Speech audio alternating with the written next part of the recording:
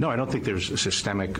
Well, I do think there's racism in the country. Now, systemic in terms of the law enforcement and the police agencies, I don't think there is systemic law enforcement in those agencies. I think there may be individuals, and there are individuals, who may have bias, and sometimes that may emerge and be manifested in some act, but I don't think it's systemic.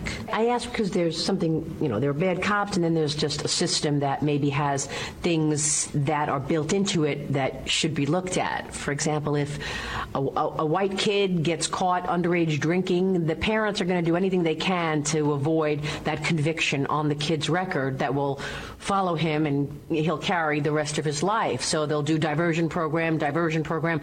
Are we offering the same diversion programs to blacks and whites? In some jurisdictions, yes. In some, probably not as much as we should. As I said, this is a process of reforming our institutions, looking for inequities and making sure that we address them. Now, if you say to me, hey, we need to be very focused on what it is that's happening, what we want to see out of policing, and make changes, I'm down. If you ask me to buy into systemic racism, I also will not do so. Because again and again, the question gets asked, what is the system? And again it does not get answered. Rather, you have people so desperate to be woke, so desperate to say, please don't hurt me, that they immediately buy into this concept of systemic racism without ever asking a question. It becomes this conversation of rote, where if you don't accept that there's systemic racism, you're a racist, and you don't want to be a racist, so you accept that there's systemic racism. That's valueless. Tony Katz today. 833 got Tony, 833-468-8669. Now, the great canceling has begun, and we're seeing it in a lot of places. We're seeing statues get torn down, statues get destroyed, statues get removed, right? And we're also seeing people find that both sides of the aisle are, quote unquote, feeling it. When I say that, I mean that Monmouth University has decided to remove the name Woodrow Wilson from their halls, right? From their buildings. Woodrow Wilson, former president, is out. Woodrow Wilson, yeah, that was a guy who was a racist. It was Woodrow Wilson who introduced racial segregation into government agencies. It was Woodrow Wilson who said of black Americans that they weren't good enough. Thomas Sowell has written about this, a host of others. Woodrow Wilson was the former president of Princeton. Yeah, and by the way, a terrible president. Just awful. The grandfather of progressivism today. So if you want to talk about removing him from the name from the building, well, okay, that's fine. That's absolutely fine. By the way, if you want to know if Woodrow Wilson is racist, this goes back 5 years ago, and it goes back longer. Vox.com. Woodrow Wilson was extremely racist. TheAtlantic.com. President Woodrow Wilson and his racist legacy. I have no problems with you slapping around Woodrow Wilson. But we have to ask ourselves, is the best thing to do to erase Woodrow Wilson? The great canceling. What do we actually get from it? Then there is the monument in front, or I should say the statue, in front of the American Museum of Natural History. And it has Theodore Roosevelt. Theodore Roosevelt, who was like the original Parks and Rec guy, right? The one who was all about conservation, all about the outdoors, which would be under the Secretary of the Interior today. The statue in front of the monument has Teddy Roosevelt on a horse. And next to the horse is a man who is Native American and a man who is African. Now, the statue's origins, as I know it, was about the bringing together of these groups. Mayor de Blasio says that it explicitly depicts black and indigenous people as subjugated and racially inferior, and therefore it's time to remove this problematic statue. I'm not 100% sure that that's the case, but it is obvious that this statue's removal isn't coming from a place of conversation or intellect or history. It's coming from a place of mob saying, we don't like this. That's what's happening. Of course, that's what's happening. If you tell me that a society gets together and they say, you know what? We don't want this statue here. Okay. Who said statues remain forever? Who said that a statue of XYZ stays up for forever? Not me. A society can choose to take a statue down.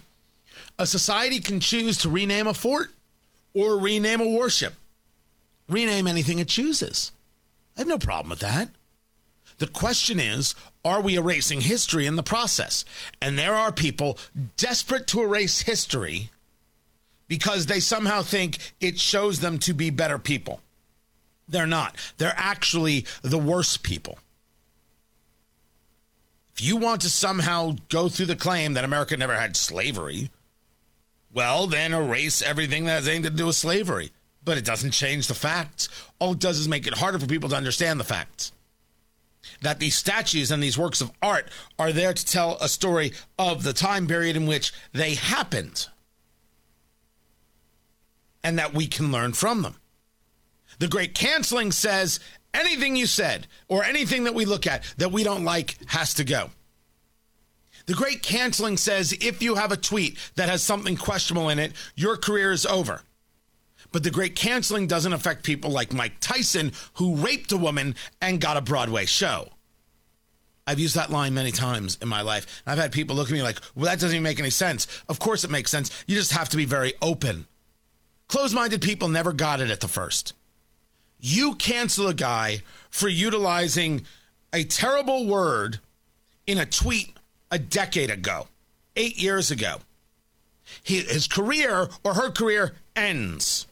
Mike Tyson raped a woman. He got a Broadway show. He's in movies. He attends roasts on Comedy Central, and people are cheering any possible comeback he wants in boxing. How is that? The arbitrary and really twisted nature of the cancel culture gets us to that place. Yale University. Yale is trending on social media as hashtag cancel Yale because the founder, is it Elihu? Elihu. I had never looked into the history of Yale, so I didn't know the founder of Yale was the president of the East India Company. So we're talking about tea and trade. But not only was the owner a slave owner, but also a slave trader. So now the question is, does Yale change their name? Interesting. Wouldn't it be better that Yale is a place now that has great liberal discussions, not liberal as they describe liberal, but liberal as classical liberal, which is how maybe you and I would describe ourselves. We want to have free thought. We want to have open debate. We want to engage with other people. And they have open debates about the horrors of slavery and how we as a nation grow from here. Wouldn't that be just epic? Wouldn't that be wonderful? All right, maybe that's not what you want, but do you have to rename the university? Now, if you ask me if I have a dog in the fight, I have no dog in the fight. I really don't care if Yale gets renamed or not. Means nothing to me. I don't care if Yale is there or not. Like I don't care if Harvard is there or not. Part of me thinks we'd be better off if Harvard wasn't there. Let's try it for a decade and see what happens. But canceling history is a bad idea. And what we're seeing in this canceling is the destruction of history, not only in the idea of people's minds, but physically. And physically is the destruction that we're seeing of the statues. So there was a tweet. Ben Shapiro put it out.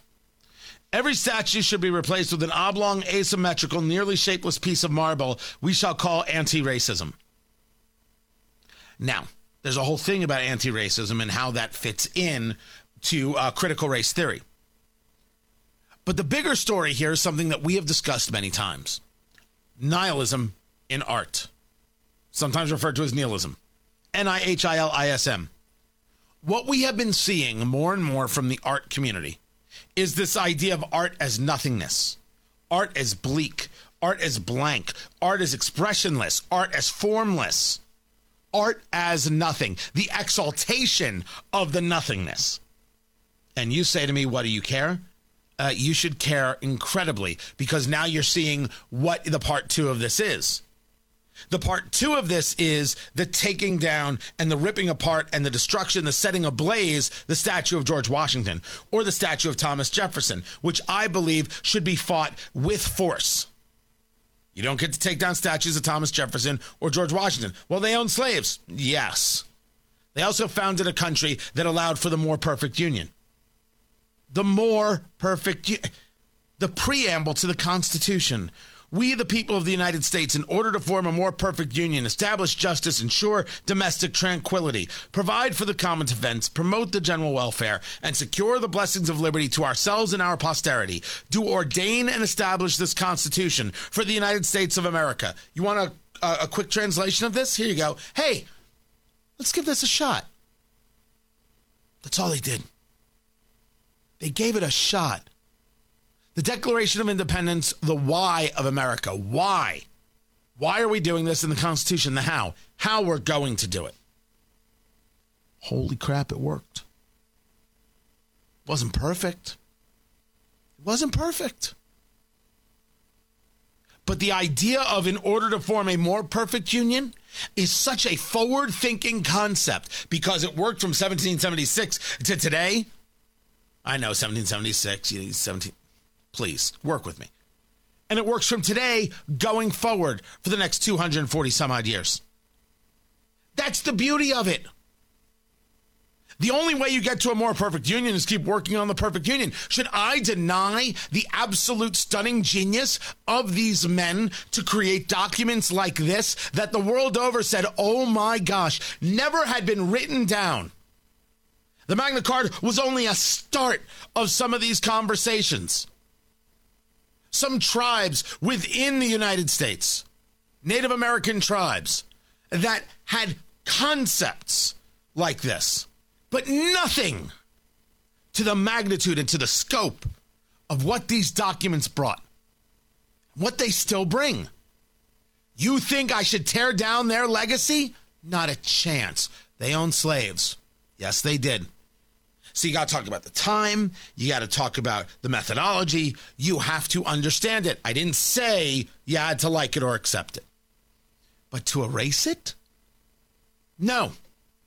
No, and I believe that the people who try to erase that should be pushed back upon hard, and those who try to take down the statues by force should be met with force. That is what local municipalities and that is what cities and states should be doing. And the citizenry needs to stand up to ensure that vandalism is not something that becomes the watchword of the land. So be it. Because what is being protected is not slavery. It is history. I am not in favor of forgetting that Woodrow Wilson was a president of the United States. I'm in favor of remembering that he was terrible. I don't care if the university is named Yale or not. I got 9 million people in history who we can name the university for. I care that the university actually allows for the freedom of thought and a diversity of speech, that it allows conservatives to walk freely on their campus as freely as any other person, regardless of their political identity or their orientation or their sexual identity or their orientation or their color or their religion. The name of the university is meaningless in comparison to the other things. So don't change the name and think that you're woke if the conservative can't walk down the street or put up their flyer. If you put up a Black Lives Matter sign in your front lawn and your neighbor puts up a Trump 2020 sign in their front lawn, whose front lawn is more at risk of being destroyed? I want to live in a society where both people can put up the sign they choose to put up, if only because they're not even competing signs. You can't say Black Lives Matter and support Donald Trump? Well, of course you can. Only a fool would think otherwise. But we have a society that says one sign is acceptable and one sign means we break your windows. That's what I want to put an end to. That's what I want to tear down. Personally, cancel culture cannot be allowed to survive and thrive. It must be met with force and stopped. That doesn't mean you can't change the name of a fort or of a ship. It doesn't mean that a society can't look at a monument and say, you know what? We don't need that. It doesn't mean that a company can look at Uncle Ben's converted brand rice and be like, yeah, it's not the mascot or logo or anything we want to use anymore. Although there are people from the Aunt Jemima family being like, we love that logo. What are you doing? They wanted to get rid of the syrup. And I was always like, okay, I didn't think the syrup connected anyway. People are like, no, it matters a lot. But you don't do better with history by erasing it. You don't. I don't think you take down the Teddy Roosevelt statue. Personally. You replace it with another one? Okay. I think you should learn about the statue, and then we can have a conversation. What we're seeing now is mob reaction. If taking down statues will make society better, fine, but that's not what makes society better. Because they take down the statues and they still don't allow certain people to speak. And we still haven't done anything about ensuring that we don't have officers having the knees on the necks of citizens for 8 minutes and 46 seconds. Taking Woodrow Wilson's name off of a building doesn't solve problems. The biggest problem with cancel culture is that it has no focus. What it's focused on is anger. And I'd rather be focused on results. I'm Tony Katz.